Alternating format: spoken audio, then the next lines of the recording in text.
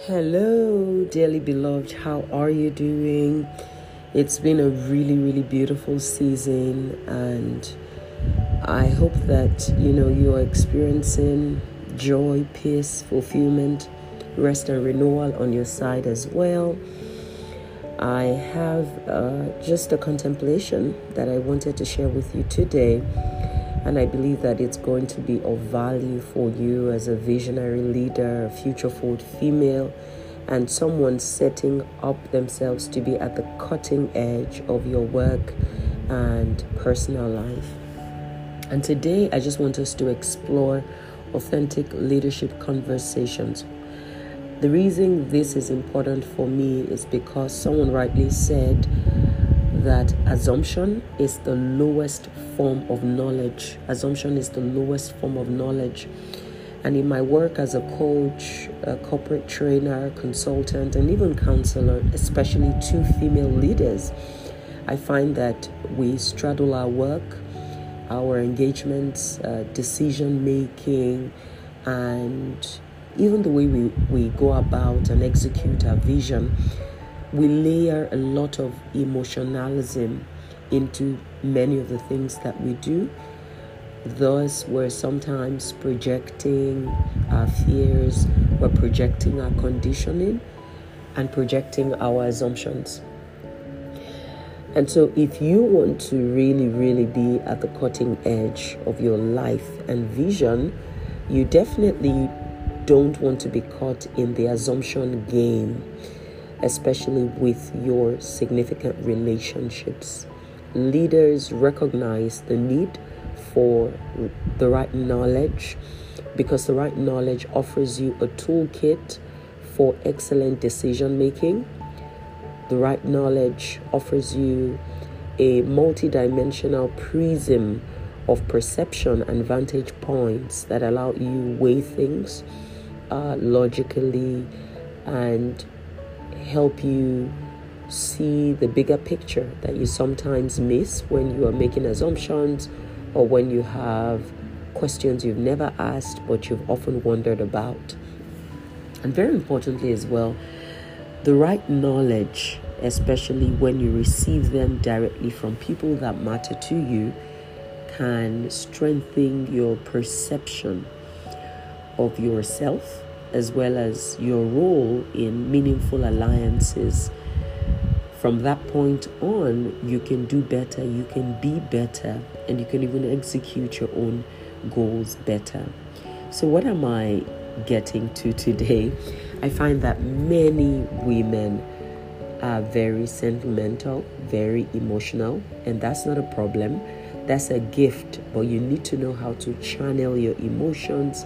You need to know how to leverage your emotions and not make them into a handicap, right? And one of the ways that people do make their emotions into a handicap in their lives is when you just project what you're feeling and thinking on other people, and you draw conclusions from that place without being clear, without being sure, without engaging the power of active questioning. So I want to teach you how to leverage active questioning as a female leader across multiple relationships in your life, so that you can you can make wiser conclusions, right? And you can build stronger alliances and not merely over emotionalize. So this is what leads us into what is called authentic leadership conversations. And they're not authentic leadership conversations because you're talking about leadership, but they are authentic leadership conversations because there are conversations that leaders have, and the answers you get from them immediately shape the kind of decisions you can make, the kind of relationships you can build, the kind of perception that you can carry about others and project about yourself. So I'm going to take you through 7 significant relationships that you might have or will have in the coming days. And from the questions I will show you to ask, you can carry that and use it even in other types of relationships. So let's say you've got these 7 relationships going on in your life, and I've handpicked these ones because they really represent significant relationships that visionary women and visionary leaders, future forward female, will have in their lives, even if you don't have all of them currently. You're likely to have a mentor, a spouse or significant partner, an employer or manager, head of department. You're likely to have an associate, a right-hand man, someone you trust and work with, someone you love and respect, and they love and respect you as well, hopefully. You're likely to have a mentee. You're likely to have an employee or team members within your organization. And then you've got friends and your own circle that you love and care about and you share your life with. So let me take you through questions that you could ask in each of these relational contexts that will produce authentic conversations and answers.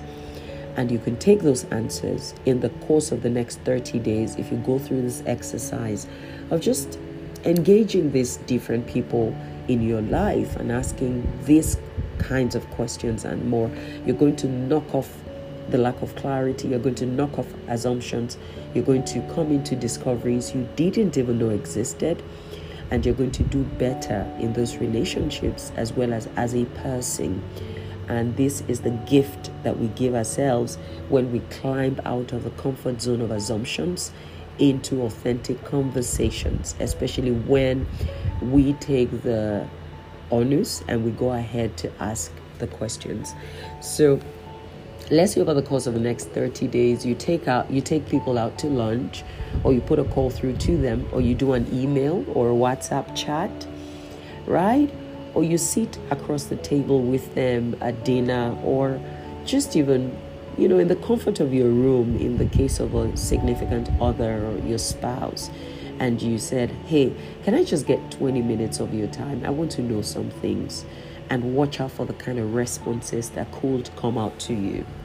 So with your mentor, someone you look up to, someone that offers you advisory, guidance, and a vulnerable exchange of life and insights, what if you started to ask questions like this? How can I get better, or how can I get the best out of my relationship with you? You're my mentor, and I really want to understand you better. I want to understand what contexts allow you show up at your best in a mentoring relationship with me. What will make you pull back? How should I show up in this relationship in a way that adds value to you and adds value to me, right? You could ask them, what are your expectations of me? And this is a particularly important question because many times in a mentorship relationship, we sort of fixate on what we want to get out of it, which is good. You have to be clear on that. But it's also important for you to understand what your mentor expects of you. And this is a great question to ask. A third question could be, in what context do you naturally transfer highest levels of insights? Do you prefer that I just come along with you to events, for example? Or are you at your best sharing insights when I sit with you? Or would you just love to share resources that have helped you and could help me? In what context do you naturally transfer the highest levels of insights to a mentee? And watch out for the answers that could come through. They could be mind-blowing. For your spouse or your significant partner in a relationship, you could be asking, how can I serve you this season? What do you believe to be my greatest needs of you? This is an unusual question that many women don't know how to ask because we are often not excellent at emotional negotiations. Now, the first question, how can I serve you this season, is so easy, right? And it's so comfort zone because we love and we serve and we give. But imagine asking, what do you believe to be my greatest needs of you? And watch out for what they will say. And in case your spouse or significant partner isn't clear what your greatest needs are of them, that gives you an opportunity to actually offer clarity and you're taking assumptions away, like they don't care enough, or they're fixated on their own goals, they don't support me enough, because now you're really asking, what do you believe to be my greatest needs of you? A third question could be, how would you describe my vision this year? And this is just to test the waters if you're communicating your vision, your goals, and your aspirations clear enough. For your employer or your manager, head of department, a stakeholder that you sort of report to, or who gives credible feedback on your performance or requires your work to be excellent and for you to deliver on key performance outcomes. These are questions you could be asking. Why do you have me in this role? Why do you have me in this role? Why me in this particular role? And you could be surprised about the vantage point they'll bring in terms of how they see you, how they see your expertise, and they might even show you a perception they hold about your work and your capacity that you sometimes don't see. You could also be asking, in what ways could I add the greatest value to this organization? Number 3, you could be asking, how can I make your work easier? How can I make your work easier? And this is always an exciting question every time that I've asked a decision maker, a person I was reporting to in corporate career, how can I make your work easier? They lit up and they start to really speak their minds, not just about things pertaining to competence, but even other things like political IQ, the context of how the workplace culture looks like, and even sometimes personal struggles or challenges that they were facing. At number 4, an associate or a right-hand man, and this could even just be your PA. It could be an intern working with you on your side gig while you're still pursuing your corporate career. It could be a ministry partner, anyone who has a degree of something like maybe even a mentorship relationship with you. They look up to you, they respect you, they serve a vision with you, and you rely on them as a key support system for your work and your vision. This is definitely an important conversation to have, and I'm giving you some powerful questions that I've asked, and I believe you should also. You could be asking them, what are your most audacious goals this season? What are your most important goals this season? And how can I contribute to help you achieve them? This is a second question that is sometimes my favorite, and here you could be asking, if you're displeased with me or my leadership approach, what would you do? What would you do? And you could be surprised about how people typically respond in the face of something that displeases them. And that could give you an opportunity to even understand where they are, how you can help them, and how they're perceiving that relationship they have with you. And at number 3, you could be asking, what do you consider to be the most exciting parts of our partnership? What do you love the most about what we share? You standing with me as an associate, what do you believe to be the most exciting, powerful parts of our partnership? And the moment answers begin to come through on this one, you can use it to even strengthen how you make the relationship grow. For a mentee that you're invested in and you want to grow that mentoring relationship to the next level, you could be asking questions like, what are you seeking in this relationship? Number 2, what part of your future do you see in me and seek to nurture? This is a question I love to ask, and I have gotten the most unexpected answers. Whenever I ask a mentee, why are you drawn to me? What part of your future do you see in my today? And you want to really nurture that part of your future and begin to grow and strengthen it through our mentorship relationship. At number 3, you could be asking, what can stand in your way of really receiving from me? I started to ask this question when I began to discover that sometimes a mentor might be giving their best, but a mentee has real challenges that could stop them from receiving. Things like emotional fragility, right? If you're too fragile, you don't take feedback, everything seems like it's too much and it's an attack on your person, I really can't mentor you, as an example, because it means that you have an unproductive relationship with truth. And because I am loyal to principles, we're going to be jamming at a frequency you might not like. So I often love to ask as well, what can stand in your way of really receiving from me, you see? And sometimes if I love that mentee, I will then provide guidance for how they could navigate those obstacles. At number 6, for an employee who reports to you or is employed in your organization, or even just a team member within the organization you are employed in, you could ask, how does your current role with us, the organization, or even in the team, make you into a better person? And with this question, you are forcing them to take ownership of their growth and to draw connecting lines between their work and their personal development. You could also be asking, do you see any intersection between your aspirations and our own business goals? I love this question, because team members who have stayed with my organizations the longest are usually those who feel like in achieving the business goals, they also accomplishing a degree of their own personal aspirations. And a third question you could be asking is, what's more important to you right now? Honestly, would it be money, or would it be a chance to grow yourself? And you'd be surprised at the kind of answers you could also get with this particular question. Finally, with friends, these are a few questions I recommend that you ask. Number 1, and this is always a bestseller, how can I serve and support you? How can I serve and support you? How can I show up for you?